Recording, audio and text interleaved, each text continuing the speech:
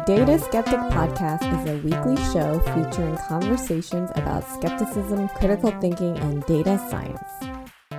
So welcome to another episode of the Data Skeptic Podcast. I'm joined this week by Ryan McGuire. How are you, Ryan? Doing very well. So I recently discovered your work that I thought was really cool, and we're going to talk about one particular aspect of that today. But I kind of want to just share a bit of my perspective on it before I ask you your background. You know, I learned about this interesting project you did related to the song Tom's Diner. And at first I said, oh, this guy's a musician. He's doing a little bit of dabbling in computer science. But then I saw you're writing Java, Python. You've even done some Lisp. So clearly, you're also a computer scientist.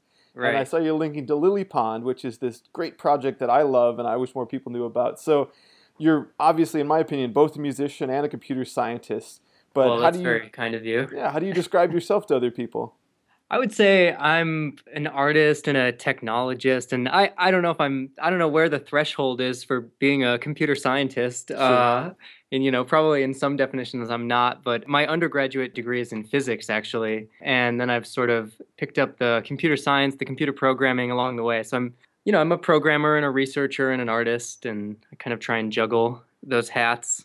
Yeah, tell me a little bit more about your background and your academic interests. Let's see. As I said, I guess I started studying physics when I was in college, but I've been a musician my whole life. I think it was my sort of senior year of college during my physics degree that I discovered Philip Glass and Steve Reich and sort of 20th century experimental music. And I discovered that composers were still people that existed, which is something I didn't know. And so that sort of precipitated this sea change in my life, and I ventured out into the unknown world of music composition. And so I went back to school. I moved out to Boston and went to the New England Conservatory and studied music composition there. From there, I was trying to find ways to bridge my interest in math and science and programming with my music background. I discovered this really amazing master's degree program at Dartmouth College called the Digital Musics Program. And at the time, there was a composer, Larry Polanski, there, who was doing a lot of really interesting algorithmic composition work. And then another researcher named Michael Casey, who is just a really brilliant human being doing work at the intersection of music and technology. And so I went up there and I studied with them for 2 years and got a whole crash course in all the different ways that people are dealing with this intersection between music and technology and a lot of different approaches. From there, I decided that I kind of enjoyed being in academia and that it might be nice to become a professor at some point. And so I started looking for PhD programs and found this one that I'm in right now at the University of Virginia, which is a PhD in composition and computer technologies. It's one of the only interdisciplinary PhD programs in this field that really has a strength in both of those areas. And so that's sort of my academic background. And I think I just have a general interest in music and technology and different ways that those two fields are able to interact and the new insights that you can glean from the intersection of those two areas and the new sounds that are possible and all of that good stuff. You have any thoughts on the work of Alan Lomax by chance? Yeah, he's, I think really pioneer of using technology and getting out there and recording, and I think what he did was a really great service. I have a lot of colleagues that are in we have another program here that's critical and comparative studies, and they might have some more critical things to say about some of that, but I don't know. It's a little beyond my research. Yeah, maybe I should have led with more of an explanation. Alan Lomax, I guess, and you might define this better than I would, but an archivist in certain ways, tried to capture a lot of the early musics, cultural and non-Western musics that weren't being captured at the same rate as technology developed. Would you say that's a fair characteristic? Yeah, absolutely. And I knew about him because of his connection with Carl Sagan and his work on cantometrics, which I've always wanted to do a project on. So I just always curious to hear what people closer to the music side of things think of his work. Oh, interesting. I didn't know that he had a connection with Carl Sagan. That's really interesting. He basically, the Voyager record? Okay, yeah, Yeah, on the spacecraft? Yeah, he was one of the main people that helped pick out and basically Carl asked him to help to focus on how much diversity they could get on the record. Sure. Because, of course, Bach belongs on there, but he's like, so does, these Tibetan chanting groups and things like that. So we're going to talk about one of your specific creations, but before I got into that, I thought some good background might be to cover a little bit about MP3s.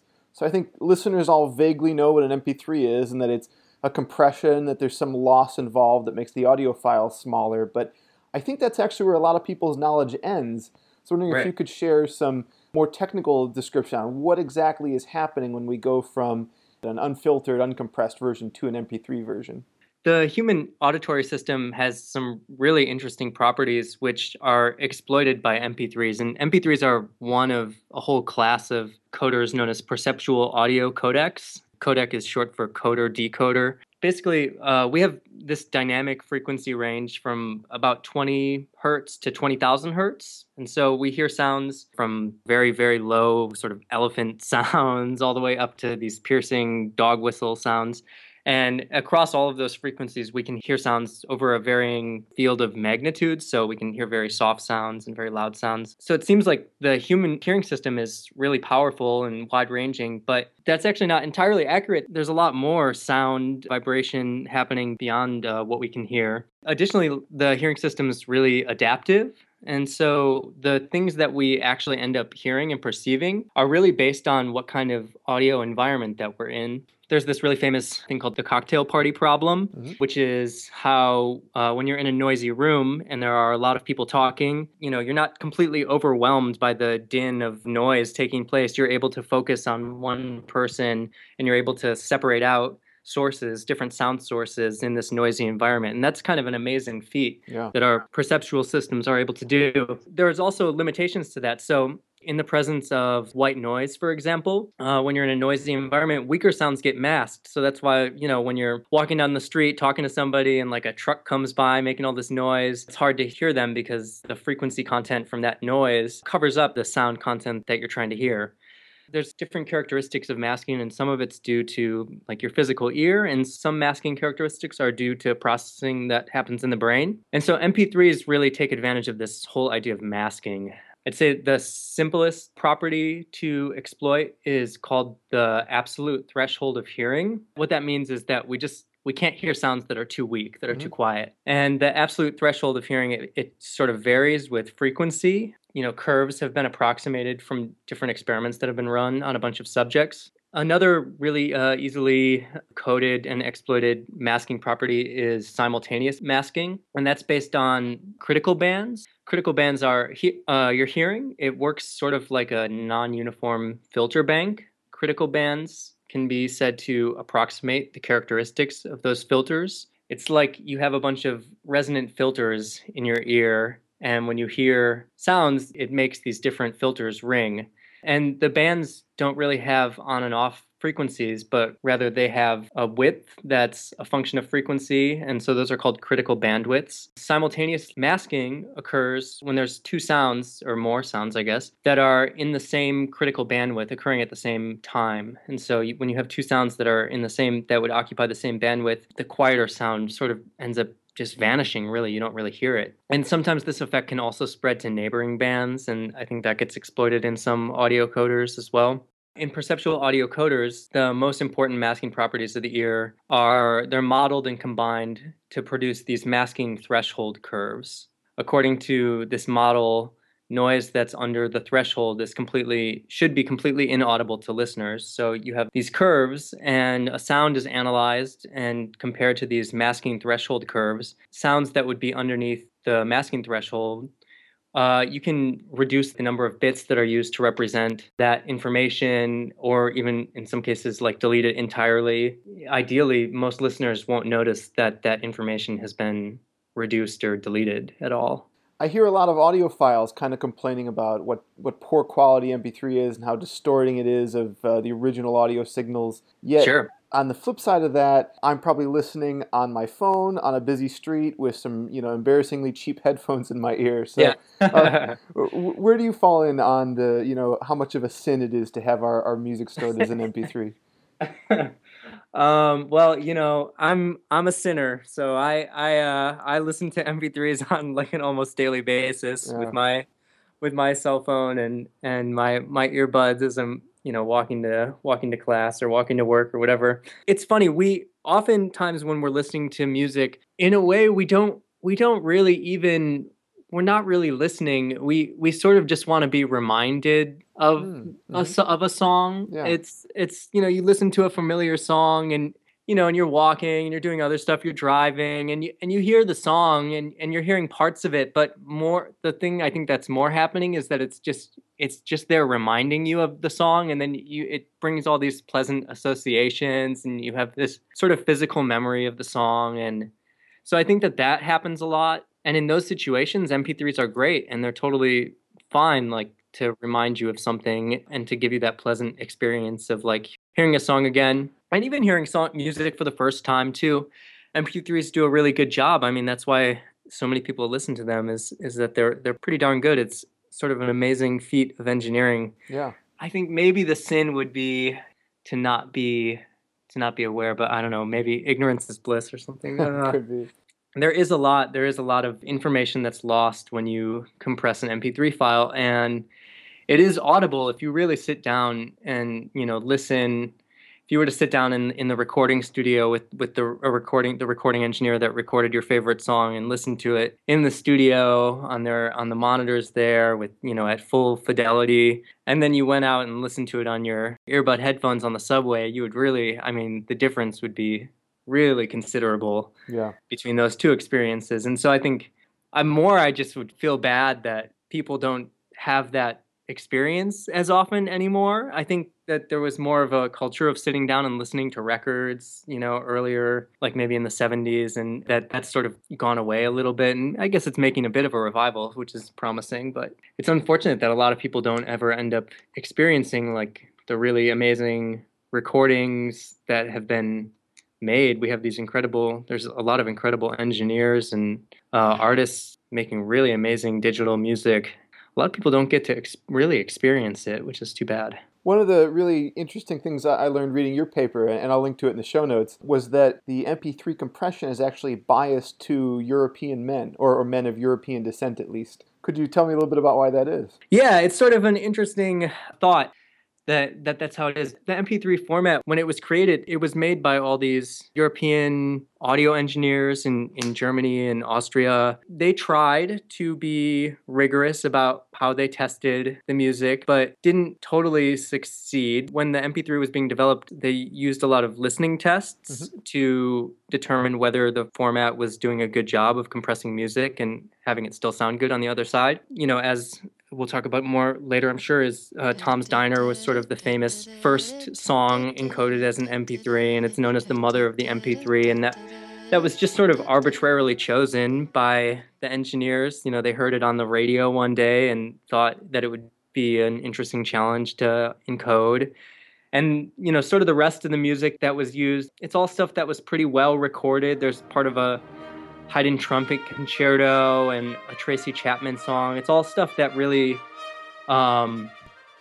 conforms to, I think, like sort of rigorous Western European and American standards of audio production. But you don't have any, there's no Alan Lomax recordings, for example, and there's no, they didn't test it with noise music or like punk rock or drumming music from Africa or these different kinds of music. And so it ends up that MP3s do a really fine job encoding really well recorded music, really pristinely recorded music, but they don't do such a good job of encoding things that are recorded less well or that maybe have different aesthetic values that, when somebody is trying to make like noise music or something like that, that stuff really gets mangled with MP3 files. And so there's this sort of implied aesthetic that comes along. It's sort of this baggage of MP3 files that comes along with it, that only certain kinds of music really fit with that format. And if it doesn't really fit that template, then it's just not going to sound good. So maybe we could move on and talk about the work you created that highlights some of the differences between the original recording and the compressed version. I've seen your work referred to as The Ghost in the MP3, but also as modernist, or maybe it's modernist, if I'm reading the caps correctly. Well, first of all, what's the right title? And then can you tell me a little bit about it? The Ghost in the MP3 is the name for just like the larger project of just this sort of line of questioning and line of research. The specific Tom's Diner track that's made out of the material lost from MP3 compression from the song Tom's Diner. That one is the one that I've been calling it Modernist. That's actually, it's an anagram of Tom's Diner. So if you Oh, really rearrange the cool. letters, and I just thought it was kind of a fun title. Yeah, I'm disappointed in myself for not seeing that. That's really cute. Yeah. Yeah, most people didn't notice it, and so that's what's up with the funny capitalization. That's my little like embedded Great Easter clue. egg, little Yeah. clue that like there's something funny going on. Yeah, so I'm going to play just a snippet of that right here, and then I'll play maybe the full version on the way out. Sounds good.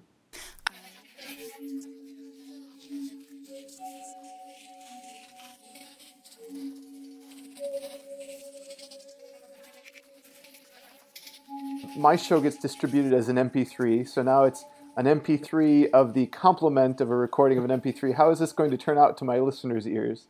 It should sound pretty good, Okay. actually, still. All right, well, I'll encourage them to check out ghostinthemp3.com, which I'll link to in the show notes as well. Or is Yeah. it The Ghost in the MP3? It's theghostinthemp3.com, and I also bought ghostinthemp3.com, but I just haven't set that up yet to Sure. link to the regular one. But it's the Ghost in the MP3. So they can enjoy the full version there as well as the interesting video that complements it. Yep, and the lossless version is there to Perfect. download too for free. So I was describing it as the complement, or what's left over from the compression. Could you give your take on exactly the process for creating the work? That's a really good description of it, I would say. What I did is took the CD quality audio of Tom's Diner.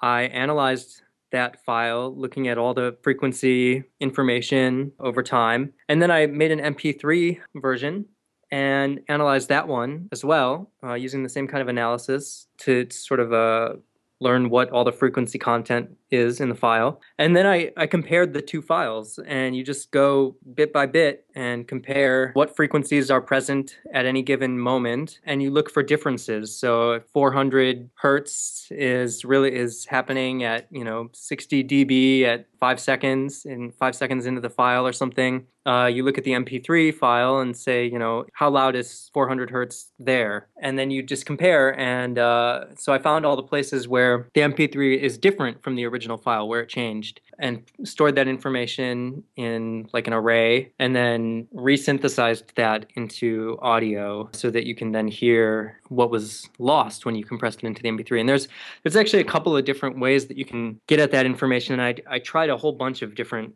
possible approaches, because for me, my goal was to then make music out of this.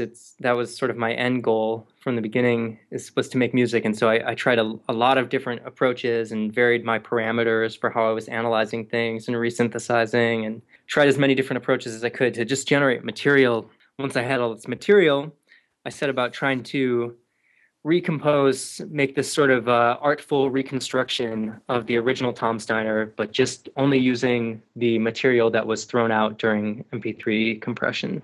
I think most people are familiar with waveforms, that is the sort of time display and amplitude of sounds, but not everyone knows the frequency domain. Could you describe sort of what that looks like? And I'll encourage people to look at your papers, but as best we can over an audio podcast, how that's different from the more traditional way people are used to seeing sound displayed visually?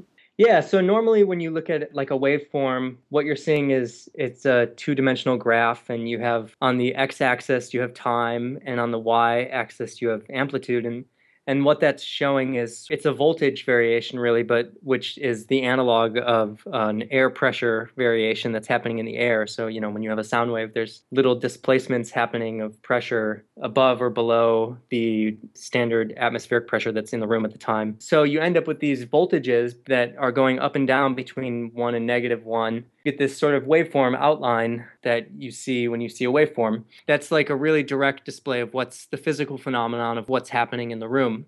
That's not really very relevant perceptually. What our ears do is our ears take this continuous signal of pressure variations, and we sort of compress all that information, to use maybe a problematic word, a loaded word. We compress all that information into hearing frequencies. So if there's a waveform that we see patterns, basically. So if there's a waveform that's moving up and down between 1 and -1, at some rate, maybe 400 times a second. What we hear perceptually is we just hear a continuous tone at a particular frequency. And we would say, oh, or if it's like 440 hertz, that would be A. So we'd say, oh, that's an A. And it's just a continuous sound. So we don't really hear the variations in the pressure directly. Our brains abstract it and we hear a tone. We just hear a continuous tone. There's this mathematical technique, and actually there's like a whole bunch of variations on this too, but a really common one is the Fourier transform. What that does is allows you to simulate this process that our ears do in a computer, basically, or just you can do it on paper too. It just takes forever. Mm-hmm. And you can analyze a time domain signal, that would be these fluctuations that are happening in amplitude and time, and discover what the frequency content is of that. So if there were, what frequencies are present. And so the end result of that is a different 2D graph that's frequency along the y-axis and time along the x-axis still. So that's called the frequency domain representation of an audio signal. And that's a little closer to what we really hear, mm-hmm. as opposed to the time domain representation. So then tell me if my understanding is correct, that the way you created Modernist is taking those two spectral frequency images essentially and subtracting mm-hmm. one from the other, and then creating something with the leftovers, if you will. Is that a fair description? Yeah, absolutely. Yep. And so I ended up with like a third frequency time representation that was the difference between the original two. And then I did an inverse Fourier transform to that. And then you end up back with a waveform, with an amplitude time waveform. And then you play that out of your speakers. And that's like a voltage variation that gets translated into air pressure fluctuations. And then you hear the sound. So yeah. I learned a new piece of vocabulary from reading your paper. It's the term plunderphonics. Oh, cool. If you could give a definition and tell me if you think your work qualifies as a work of plunderphonics. Well, it's definitely inspired by plunderphonics. Plunderphonics comes from this composer, John Oswald, who wrote this great essay in the 80s called Plunderphonics, or Audio Piracy as a Compositional Prerogative. And basically, his idea is to make new music out of taking existing audio recordings and altering them in different ways to make new compositions. And so it's sort of like a form of sound collage. And he got into a lot of trouble for this when he started doing this in the 80s. It's I guess it's related to sampling and stuff like that. I would say, yeah, my piece sort of is a form of plunderphonics, although maybe the way my method or my technique is a little bit different than John Oswald's. Could you tell me a little bit about the analysis tools you use, like on a software or library level? Sure. What did you do to create the work? I did most of my project in Python. I used a few different libraries in Python. There's a sound processing library called PYO that some folks up in Montreal have been working on. It's really great. I don't think a lot of people know about it. It's pretty new, but it's nice. The nice thing about working in Python is that you're able to do audio manipulation, but then you're in like a general purpose programming language. And so you can sort of visualize your data and manipulate the data using like sort of MATLAB type mm-hmm. functions and stuff like that. And so it makes it really easy to sort of handle the data and see what you're really doing. I used PYO, and then I also used the Bregman toolkit, which is made by Michael Casey at Dartmouth College. That's also a really handy sort of Python library for doing audio analysis and synthesis. Has a lot of actually different functionality that I only used some of. Let's see. And then I also some of the final track, and this is more on the post-processing side of things and like the compositional end, I use this library called Headspace, which is a Python library that allows me to do head-related transfer functions. And so that's like a 3D audio trick. So if you listen really closely to the high fidelity version of the track that I made and you put some headphones on or you sit there with speakers, there's sort of this simulation going on of 3D space that happens with just stereo sound. And so it makes it sound like, the sound sort of moves above you and behind you and around you. So that was just for, I think, more of like sound design, compositional purposes that I ended up using that. There didn't really exist any tools to do this. I searched long and hard for an easy way out, but there was not one. So it ended up being sort of a trial and error process on my part. So you can definitely hear elements of Suzanne Vega and the band in Modernist. It's recognizable as Tom's Diner. I feel like if I played it for someone, didn't tell them what it was, and asked them to guess the song, there's a high likelihood they'd get it right. Yeah. And part of my point in bringing that up is to say that there are things that are lost that are intrinsic to the sound. This isn't things that are inaudible completely or white noise or pink noise or that's being taken out. This is something that's genuinely being lost from that track. So I'm curious, I won't ask you to speak for all musicians, but at least yourself as a musician and a composer and a performer, how do you feel knowing that most people will enjoy your work in a format where you've partially lost control of how it's presented to them?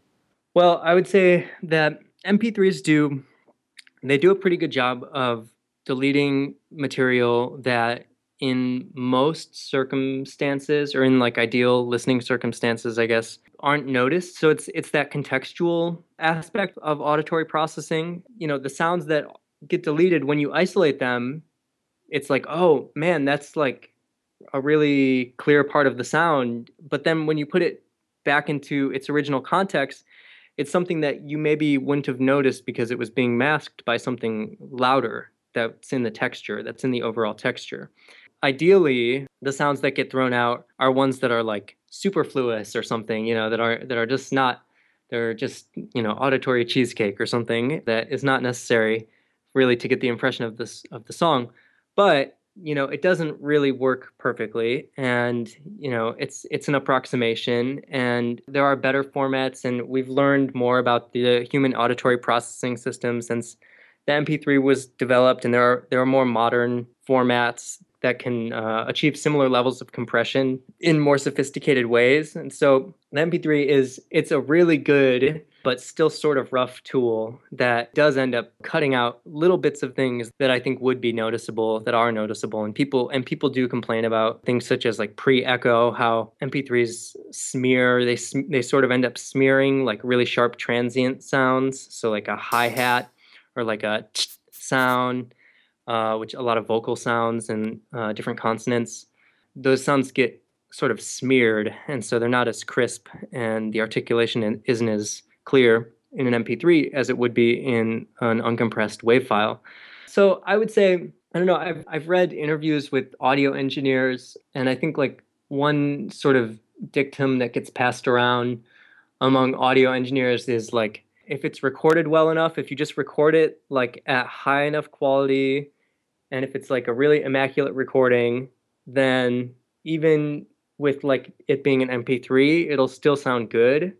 So like the idea is just to like record it as well as you can. And the things that get compressed into MP3s well are really good recordings. So like a great recording is still going to sound pretty good on an MP3. Mm-hmm. But not everybody has that capability. There's a lot of people that are doing stuff in their home studios now that don't have access to like ideal equipment and pristine preamps and recording spaces and all that, and that stuff does get affected. And so I think I think a lot of people get frustrated by it. Mm-hmm. I don't know. It's sort of it's like a necessary evil at the moment though, yeah. Because I think it's a trade-off right now. It's a compromise at the moment that hopefully we won't have to make for long, but it's like a funny compromise of this era that we're in right now that we need to make, because our storage space on our cell phones and like mobile computing and bandwidth, 3G, 4G bandwidth, all that stuff. It's clear like everybody wants mobile computing, and it's just like that. The storage space and bandwidth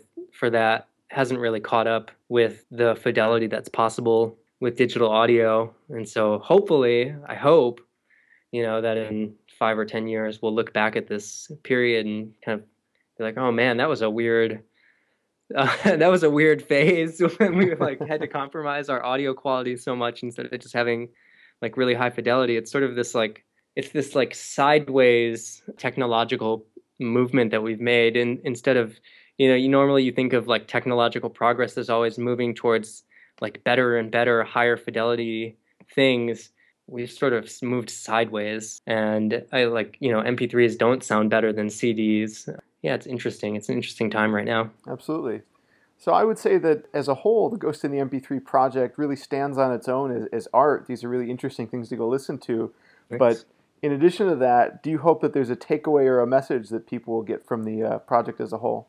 Yeah, I think I would hope that people just become curious about digital audio and about sound, the sound that they're listening to, and that it causes people to ask questions that hadn't occurred to them. Because I think it's a really salient way of experiencing something. It's interesting. It's really interesting to hear the sounds that get deleted from MP3 compression. That's something that wasn't possible, that most people had never done before, have never heard before, and so it's a new experience, and I think it raises a lot of interesting questions if it just causes people that maybe had never thought about these issues before to become interested in exploring different audio formats or different audio quality, and to maybe sit down and listen to their favorite recording on a CD or something, have a musical experience, and that would be awesome. Absolutely. So what's next for you if people wanted to follow your work? There's a Facebook page for the project people can follow. It's the Ghost in the MP3. It's on Facebook, and I'll be posting updates there. There's the website, obviously. I think the Facebook page is good if they want to follow updates. There's a SoundCloud. I have a SoundCloud account too. And right now I'm working on, so there was a whole series. There's about like 8